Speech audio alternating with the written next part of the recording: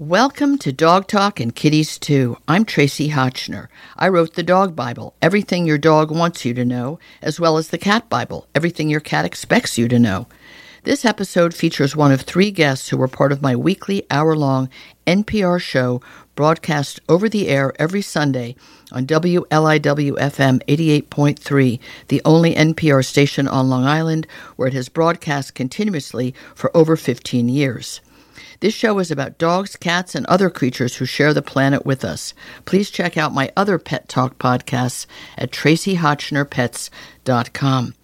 This show would not be possible without the longtime support of Weruva, the pet food company founded and privately run by David Foreman, who named it after his rescued kitties, Webster, Rudy, and Vanessa. Weruva is a quirky name for a company with whimsical names for the dozens of different cans and pouches of cat food they make. But what sets them apart is how serious David is about high-quality nutrition. They were the first pet food company to use human edible ingredients and process them in the same facilities that make human food, remaining privately owned and run, accountable only to their own high standards. This show is also made possible with the generous support of Dr. Elsey's, the privately owned litter and cat food company founded by Dr. Bruce Elsey, a feline-only veterinarian. He personally created many styles of litter to make sure that even the fussiest cats would not have out-of-litter box problems, the number one reason people abandon their kitties. Dr. Elsey also created his own brand of cat food called Clean Protein, the first dry cat food I can recommend because it's based on the protein found in a cat's natural prey. Dr. Elsey's is also the founding and continuing sponsor of my New York Cat Film Festival, of which I am the founder and director along with the annual New York Dog Film Festival, which premiere in New York City every October and then travel the USA and Canada supporting local animal welfare groups. Go to dogfilmfestival.com and catfilmfestival.com to find out when we'll be where. I got an email about someone who had won the Von Liebig Prize. I didn't know what that was, and I thought, who is Lady Freethinker? Why did she win $25,000? What is the Von Liebig Foundation Prize? And I dug around a little bit, and it didn't make total sense to me.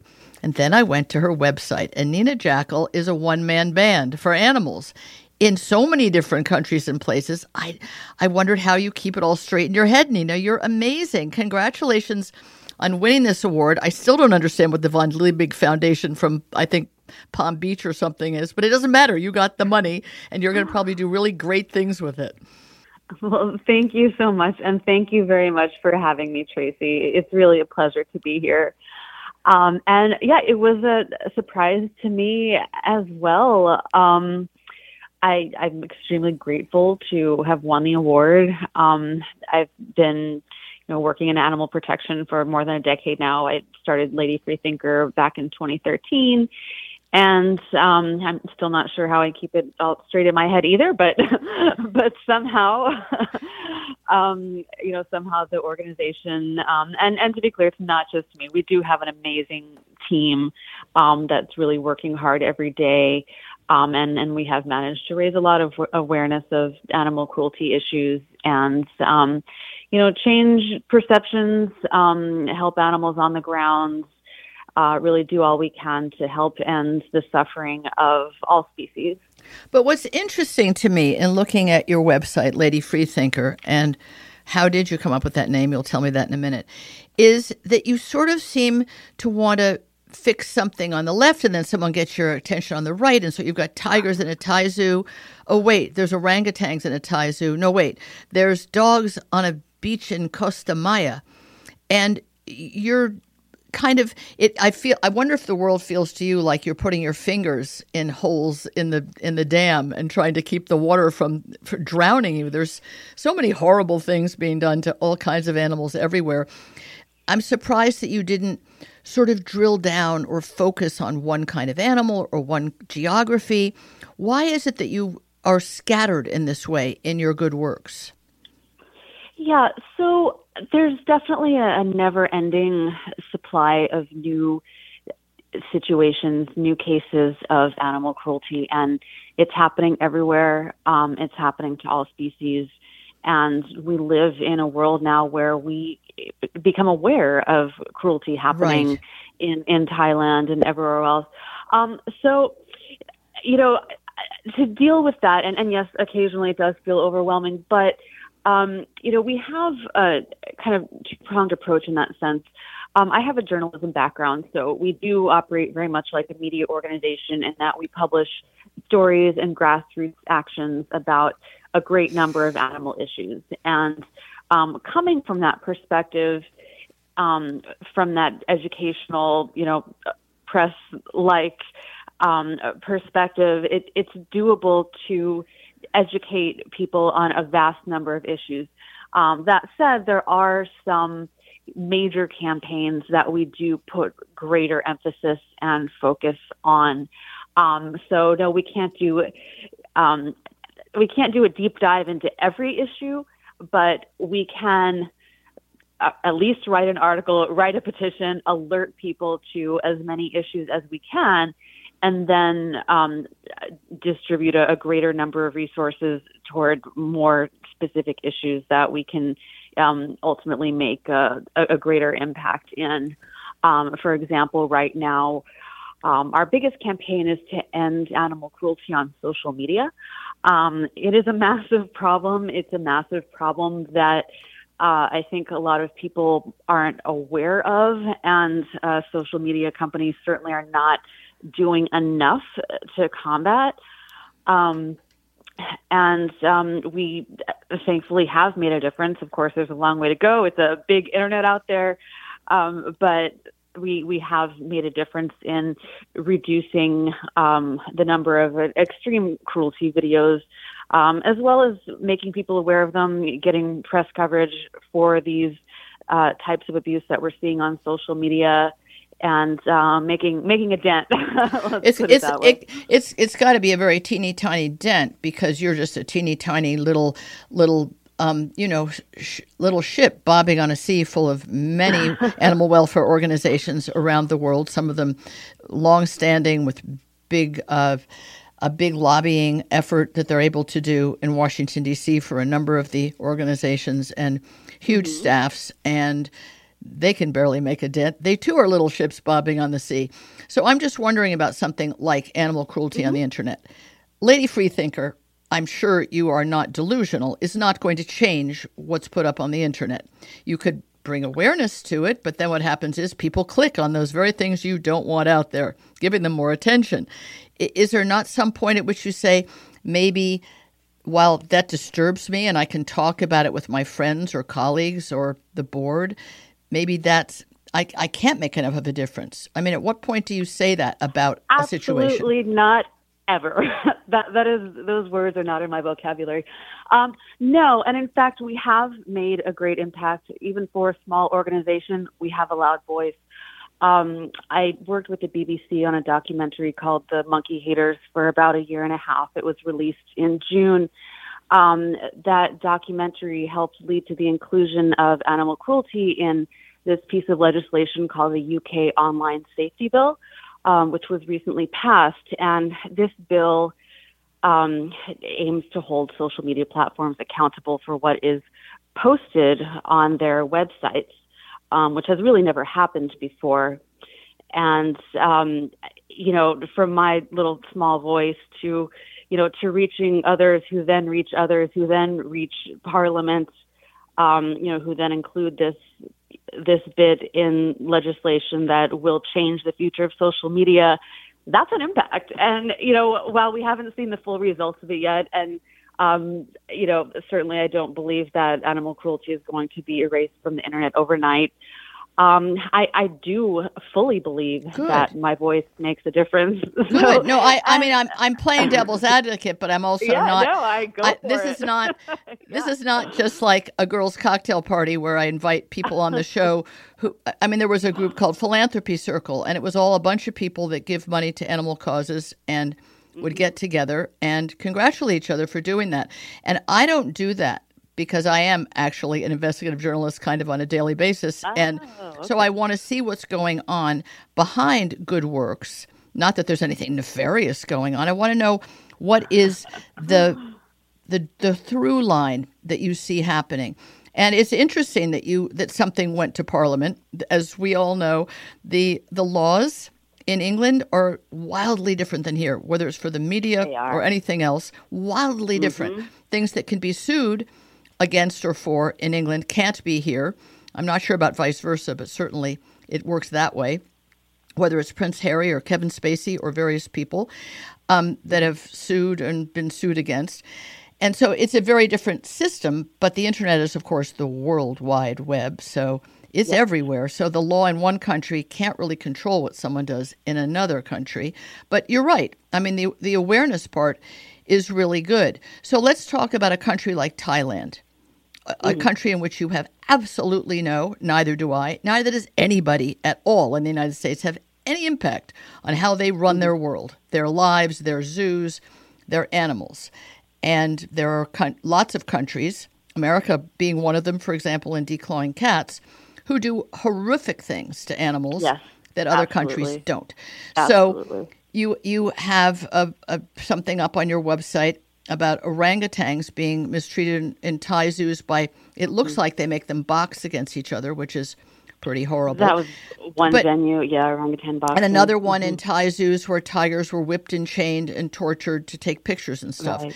Yeah, it's all terrible. But when you bring that up to the world, and you're an American person living in Southern California, what do you think will change if you, in fact, are trying to affect change? What will change by you bringing attention to it?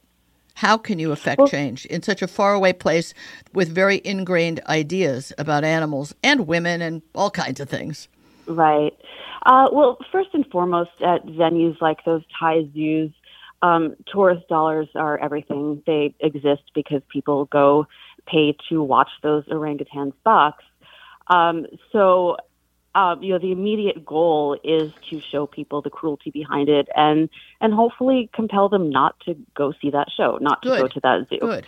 And that's how an American, tourist can at least make that bit of difference. Changing policies in Thailand, yes, that's more difficult. But it's not impossible. And we have seen global pressure make a difference in other areas in the world. Yes. Particularly when you work with local activists who live there. Obviously, you don't want to come in as a Westerner and say, this is how you do things. Right. That's not right. But there are a lot of activists in every country who would like to see animal cruelty end. And I do believe in partnerships with people like that.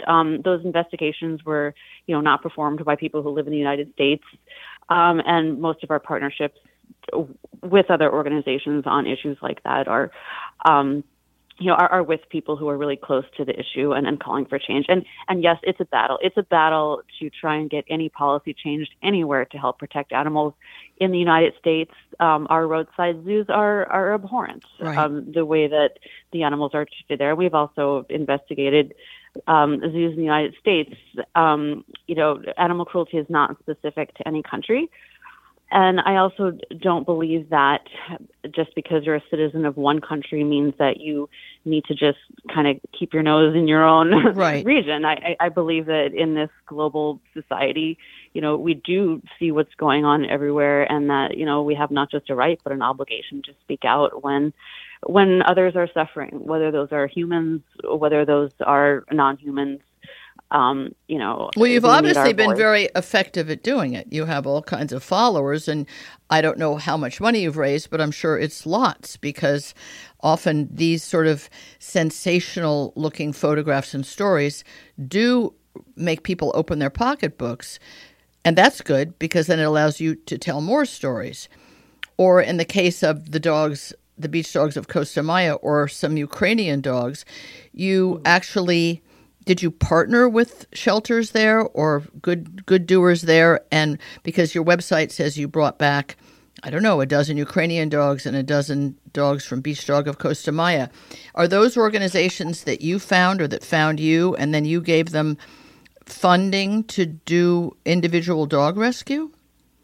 Those are organizations that we've sponsored. So we have a grant program that issues funding to usually small local rescuers like those in Costa Maya, like some in Ukraine. Lady Freethinker doesn't actually do on-the-ground investigation. That would just be way too much. Right, We do not right. have the capacity for that. But what we, do have is the ability to help other people who we see doing good work on the ground. And we have organizations who apply for grants for Wow. specific projects. Or sometimes, we get referrals. A reader will, point out to a rescuer that they see doing important work, and we'll reach out and see if possibly we can help them. That's kind of the other end of advocacy, in addition to working to stop animal cruelty from happening in the first place. You also want to help the animals who are suffering right now on the ground. And even though I personally don't have the capacity to go out there and rescue, as an organization, we can help fund people who are out there doing that work. Well, that's good. That explains it to me. Otherwise, you'd be racking up ridiculous numbers of air miles. I'm like, how does this woman... and you obviously are doing good work in all these places, but hang on, how many of you are there? Like, do you morph into many little Nina Jackels? And I guess that's the answer, is that you give grants, and I'm sure, do your due diligence that these people in each case are doing the work the way you would want them to be doing it, whatever their work is, and you're able to support them. So it is kind of a pay-it-forward network, kind of, would you say? Mm-hmm.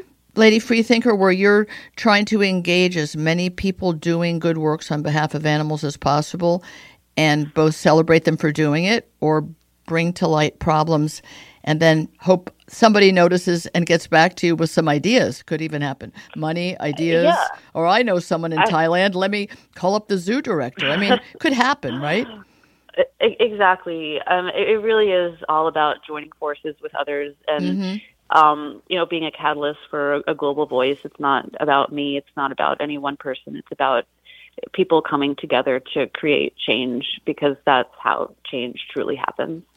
Well, it is very heartening, because there's so many ways in which you're making a difference, which at first I thought, how can this be? It's sort of skitsy. It's making me nervous. No, really. And then there's billboards about bringing dogs inside when it's cold outside. Right, I'm like, oh my God, this is making me so anxious. There's just too much bad in the world. And she's trying to shine a light on the bad and put money behind the good. And I get it. It's catalyst for a global voice for animals of every kind. And then the globe is what the globe is. I think it's quite extraordinary. And however, this foundation, which you're only the second recipient, apparently, of one of their awards, however they found you, they put their money in a good place. It seems to me you're really putting your shoulder into it, and I admire that. You're like, no, there's no such thing as it won't work. Whatever I do is better than not doing anything. Hello, shine a light, don't curse the darkness. I sort of think that's who you are, Nina, from what I can tell from talking to you and seeing all the work you're doing. You're kind of a candle lighter, not a darkness curser. I appreciate that. Or maybe I'm just incredibly stubborn. One or the other. It all works. It all works. And you've obviously motivated a lot of other people to work with you and to give to you and to reach out to you. So it's called Lady Freethinker, folks, if you want to see a really cool website. And I guess if you want to give her something more to do, tell her some more things that she could be doing or that you want to do with her or for her. Why not? I guess that's what they say, right? If you want something done, give it to a busy person. Nina Jackel, this is wonderful to talk to you. Thank you for being so frank and open with my diggy kind of questions. But I see now who you are and what you're doing, and I think it's tremendous. So congratulations on winning, and congratulations on being who you are and doing what you're doing in a very unique way. Thank you. I truly appreciate that. And thank you for asking the tough questions, because they get my blood going. I like those. Good. Then we're two peas in a pod. Thanks again for being here. I hope you enjoyed the show. There were a few more special companies that make this show possible, and I hope you'll try their products, because they support my mission to entertain you with valuable information and advice. This show is supported by Earth Animal, which is privately owned by Dr. Bob and Susan Goldstein, where they create holistic pet wellness products with an emphasis on their stewardship of the Pet Sustainability Coalition. Earth Animal makes a dazzling array of healing products for dogs and cats, as well as the innovative dog chew No Hide and the hybrid dry food Wisdom. which is sometimes all that my picky Weimaraner Maisie will eat. The show is also brought to you in part by Evermore Pet Food, privately owned by two dedicated women who take human edible, ethically sourced ingredients to gently cook dog food that is then frozen in pouches and shipped right to your door. They founded and run their own company and answer to their own high standards without interference from venture capital investors. My dogs love it every single day.